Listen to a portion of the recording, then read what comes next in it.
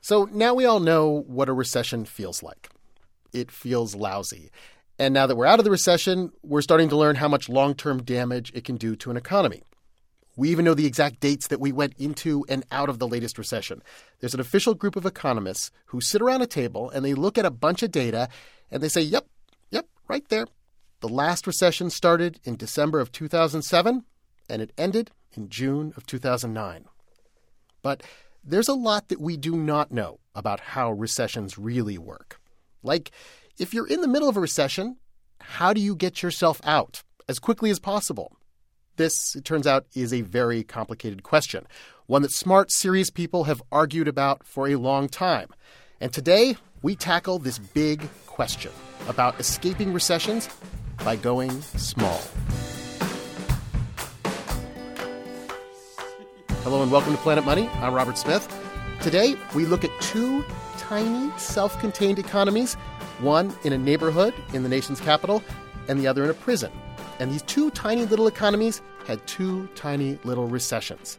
The term economists use is toy economies and toy recessions. And like a toy, these can show us something about how the real world works. And that's why I find it useful to look at toy recessions, something really small, where you can see the entire system. And okay, it's simpler than the real economy, and there'll be some important features that are missing, but you can actually see the system as a whole working. This is one of our favorite guests, Tim Harford. He writes for the Financial Times, and he was in New York City recently in our studios telling stories from his new book, The Undercover Economist Strikes Back. And the two examples that particularly interest me because they show us two totally different kinds of recession, and they really illuminate a major argument that's going on in economics. How do you help an economy out of a recession? Tim's first toy economy is in Washington, D.C. The story happens in the 1970s, and it concerns the Capitol Hill Babysitting Co-op. Basically, a bunch of lawyers on Capitol Hill ruined an economy. It was staffers in Congress who were looking after each other's kids. And the way it worked is where you look after someone's children, and then in exchange, they come and look after your children. There are about 400 people in this co-op. So then you had to keep track of who was doing babysitting for whom. You couldn't just kind of write it down. This babysitting co-op became famous in economics because their solution to this problem, how to keep track of who took care of whose children, their solution was to basically issue their own currency, scrip, on heavy pieces of paper. They basically created a babysitting economy. Now, it just so happens that in this co-op were Joan and Richard James Sweeney, and Richard worked at the U.S. Treasury. They wrote about the co-op and the economic crisis that was to come in the co-op in a famous paper published in the Journal of Money, Credit, and Banking in 1977. The story is also referred to frequently by Paul Krugman, the economist and New York Times columnist. Now, here was the problem. When you joined the babysitting co-op, you were issued with a particular amount of primetime babysitting. And due to a slightly weird way the co-op was organized, scrip was being slowly sucked out of the economy. So it was being used to pay the administrators of the babysitting co-op who were working hard to keep this all going. There was just slightly less of this currency every year. So when people joined, they would have about 20 hours of babysitting time written down on these little script. And they would say to themselves, that's not a lot of time when you really think about it. What I'd really like to do is do some babysitting for somebody else. And then I could earn more scrip. I'll have more of a buffer. And then, if I want to go out in the town, if I want to take a weekend, say, I've got no problem. Basically, people didn't want to waste their precious scrip on a movie night. Yeah, you could blow all this money, all this currency, these babysitting tokens really quickly.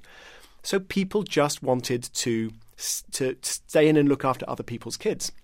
Everyone's hoarding the money. Exactly. And that is a depression. We're talking about the supply of scrip being too little.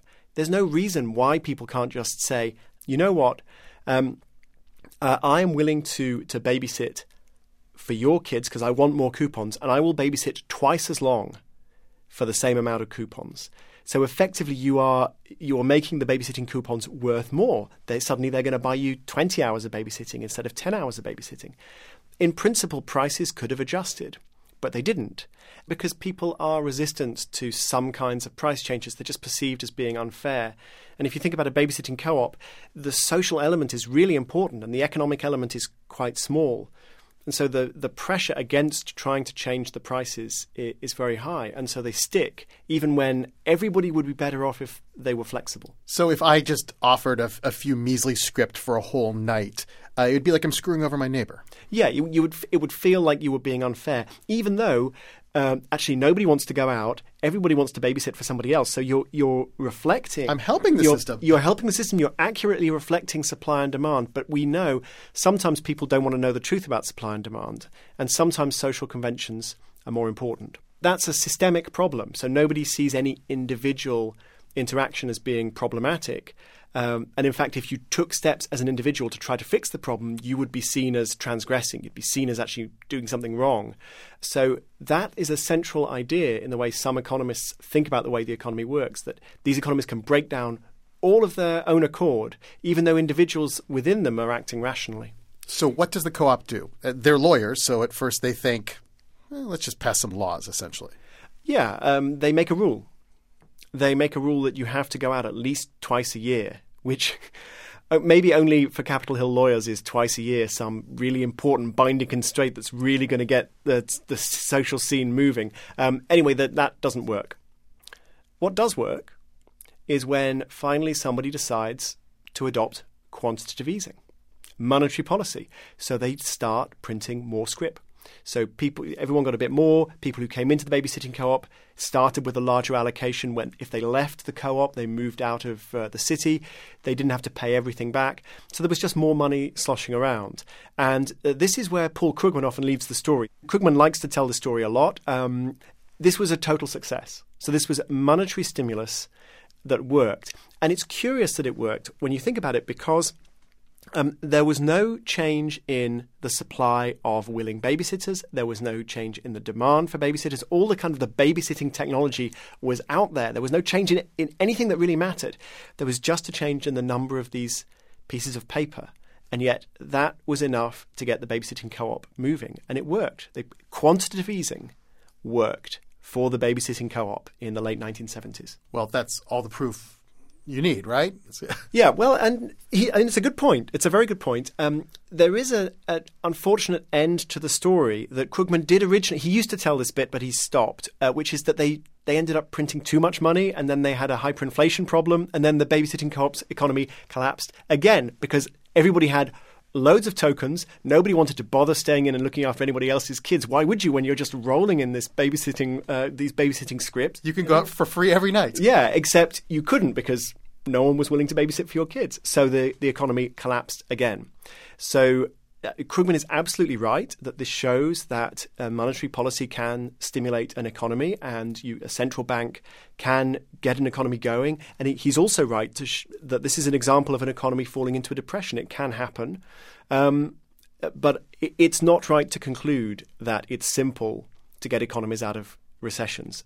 In this particular case, even in this super simple economy, it was really easy to see what was going wrong. They just overdid the remedy. And they got hyperinflation, and they got a problem that was just as bad as the problem they'd originally had. But before you take too many lessons from the story of the Capitol Hill babysitting co-op, remember, we have a second tiny economy, a second toy recession. This Harford also writes about in his book, and it comes from a very, very different world. This small economy is a prison camp in Germany during World War II. We know about the economy of the prisoner of war camp because it was written up by one of the prisoners, a guy called Robert Radford, R.A. Radford. He got out after the war. He eventually ended up joining the International Monetary Fund. He died some years ago. His account of the way the prison camp economy worked is just fascinating in so many different ways. You might think, well, how could a prison camp have an economy? Well, what was happening was parcels were coming in from the Red Cross. Occasionally, parcels would be sent in from prisoners' families, but it was usually Red Cross. So there was food, there were cigarettes, there were laundry supplies. You could shaving foam, razors, that kind of thing. And there would be trading because not everybody cares about shaving. The Sikhs didn't really want to eat tinned corned beef because they don't eat beef. The Brits, they wanted tea. The French wanted coffee. So different people wanted different things, and there was trading. There was also some production. So there was a guy who ran a tea and coffee and hot chocolate stand, and he was sufficiently successful that he had an accountant working for him. So there was this production, and the camp even had an export sector. So coffee ended up going over the fence to the Germans. To the Germans. So this prison camp was in Germany. Germany towards the end of the war. They're losing the war. They're suffering terribly. They can't get coffee. The prisoners are getting coffee from the Red Cross. So there's a higher market value to this coffee outside the prison camp. So you'd find a middleman, and the coffee would go out over the wall, and you would trade. So other than the fact that it's a camp, it's a pretty good economy. We have a growing GDP. We have an export surplus. I mean, other than being prisoners. Yeah. From an economic point of view, I wouldn't have wanted to be there. But so the camp was working perfectly as an economy. So prices would adjust really smoothly. Prisoners, for instance, used cigarettes as currency. And then they started to debase the currency. So they'd roll the cigarettes between their fingers to get a little bit of tobacco out. And so the cigarettes that were passing around as currency just got thinner and thinner and less useful as cigarettes. And of course, people hoarded the good cigarettes. People hoarded the good cigarettes, which is an illustration of a famous old economic principle called Gresham's Law, which was bad money drives out good. So if you've got a gold coin and you've got a gold-plated coin that's lead on the inside, and they've got the same face value, well, you spend the gold-plated coin and you keep the real gold coin because you can always melt it down. It's going to keep its value. Same thing with the cigarettes. You keep the fat cigarettes, the preferred brands for smoking, and you use the wimpy, thin cigarettes as currency. You pass them around. In the babysitting co-op, prices didn't adjust. We could talk a bit more about why that was important. But in the prison camp, prices would adjust really smoothly. And this turns out to be important. Prices adjusted whenever a flow of new hungry prisoners showed up, the price of food would rise. Whenever parcels arrived from the Red Cross, the price of cigarettes would fall because suddenly there were more cigarettes. So prices were constantly adjusting, even though the senior British officers in the camp were trying to stop them adjusting. They were saying, well, it's not fair that these prices keep moving around. Everybody knows what the just price is. Everyone knows what the fair price is. It turns out the prices didn't respect people's sense of what was fair. They just respected supply and demand. So in many ways, it was a superbly functioning economy. It was close to a perfect market. There's just one problem. These guys almost all came close to starving to death. And the reason is the Red Cross parcels stopped coming. As the war dragged on, it got harder and harder to get these parcels through. And so the fundamental supply of stuff into this camp was drying up. And it doesn't matter how well functioning the internal workings of the economy are, it doesn't matter how smoothly prices adjust, if there's no food, you're going to die. And these men came very close. And Robert Radford, in this quite affecting passage at the end of the piece, describes the arrival of the US Army. And he says, as the US Army arrived, we had it demonstrated to us that there is such a thing as all possible wants being satisfied. Like everything these guys could have dreamt of, the US Army had, i.e. they had food. So that is an interesting example to me. You've got an economy that works smoothly, and yet somehow it ends in disaster. And you might think, well, that's got nothing to do with modern economics. But actually, this is a very important way in which some economists think about the economy as a whole. So they think about it in terms of what we call supply shocks. And the Red Cross parcels drying up, that's a classic supply shock. I mean, you can't get more of a supply shock. So in a modern economic context, what's the equivalent of the Red Cross parcels drying up? Well, one possibility is the price of oil goes from a few dollars to $100. Or another supply shock. Somebody on Wall Street did something crazy, and suddenly all the loans to your business just get pulled, and suddenly you can't get credit. And there are positive supply shocks. So someone invents the internet, someone invents the cell phone. These are also supply shocks because they're coming from outside the economy, but they're supply shocks that make us richer. Now, this is a really important part of how economists think about one reason why economies go into recession. And there's a fascinating contrast between the prison camp and the babysitting co-op. Because in a prison camp, you can't just print more currency. I mean, even if you sent in more cigarettes, people are still going to starve. Yeah, there's nothing you can do. So the British officer, the senior British officer in the prison camp, was trying to fiddle with the economy all the time. And he, to the extent that he made any difference, he just made things worse.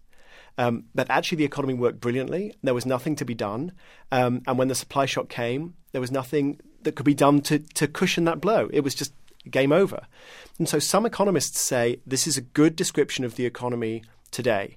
So the modern economy was ticking along fine.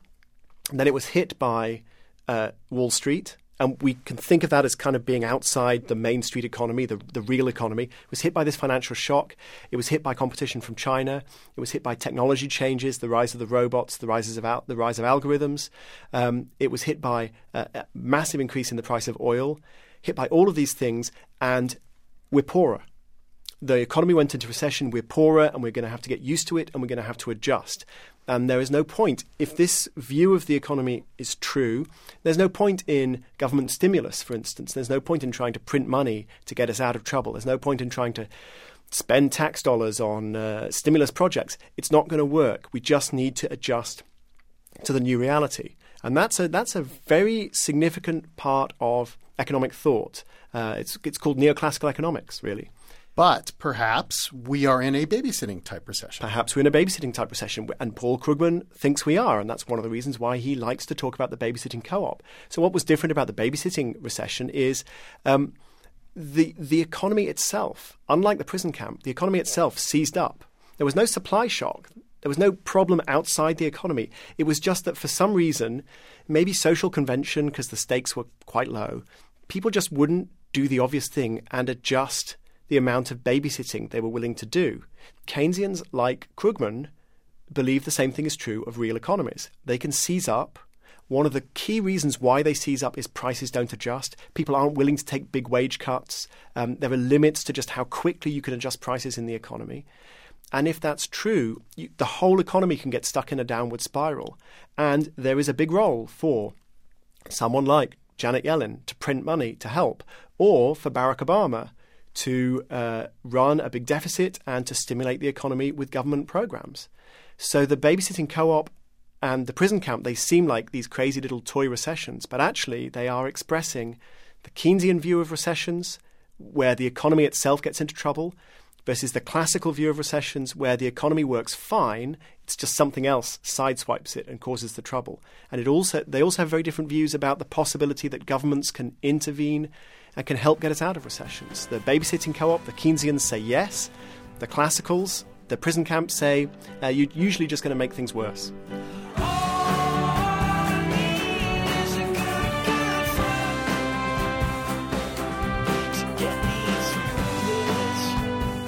Tim Harford, thank you so much for coming in. My pleasure. Thank you. Tim Harford is the author of The Undercover Economist Strikes Back: How to Run or Ruin an Economy. As always, we love to hear from you. Email us, planetmoney@npr.org, or you can find us on your favorite form of social media, Facebook, Twitter, Tumblr. I'm Robert Smith. Thanks for listening.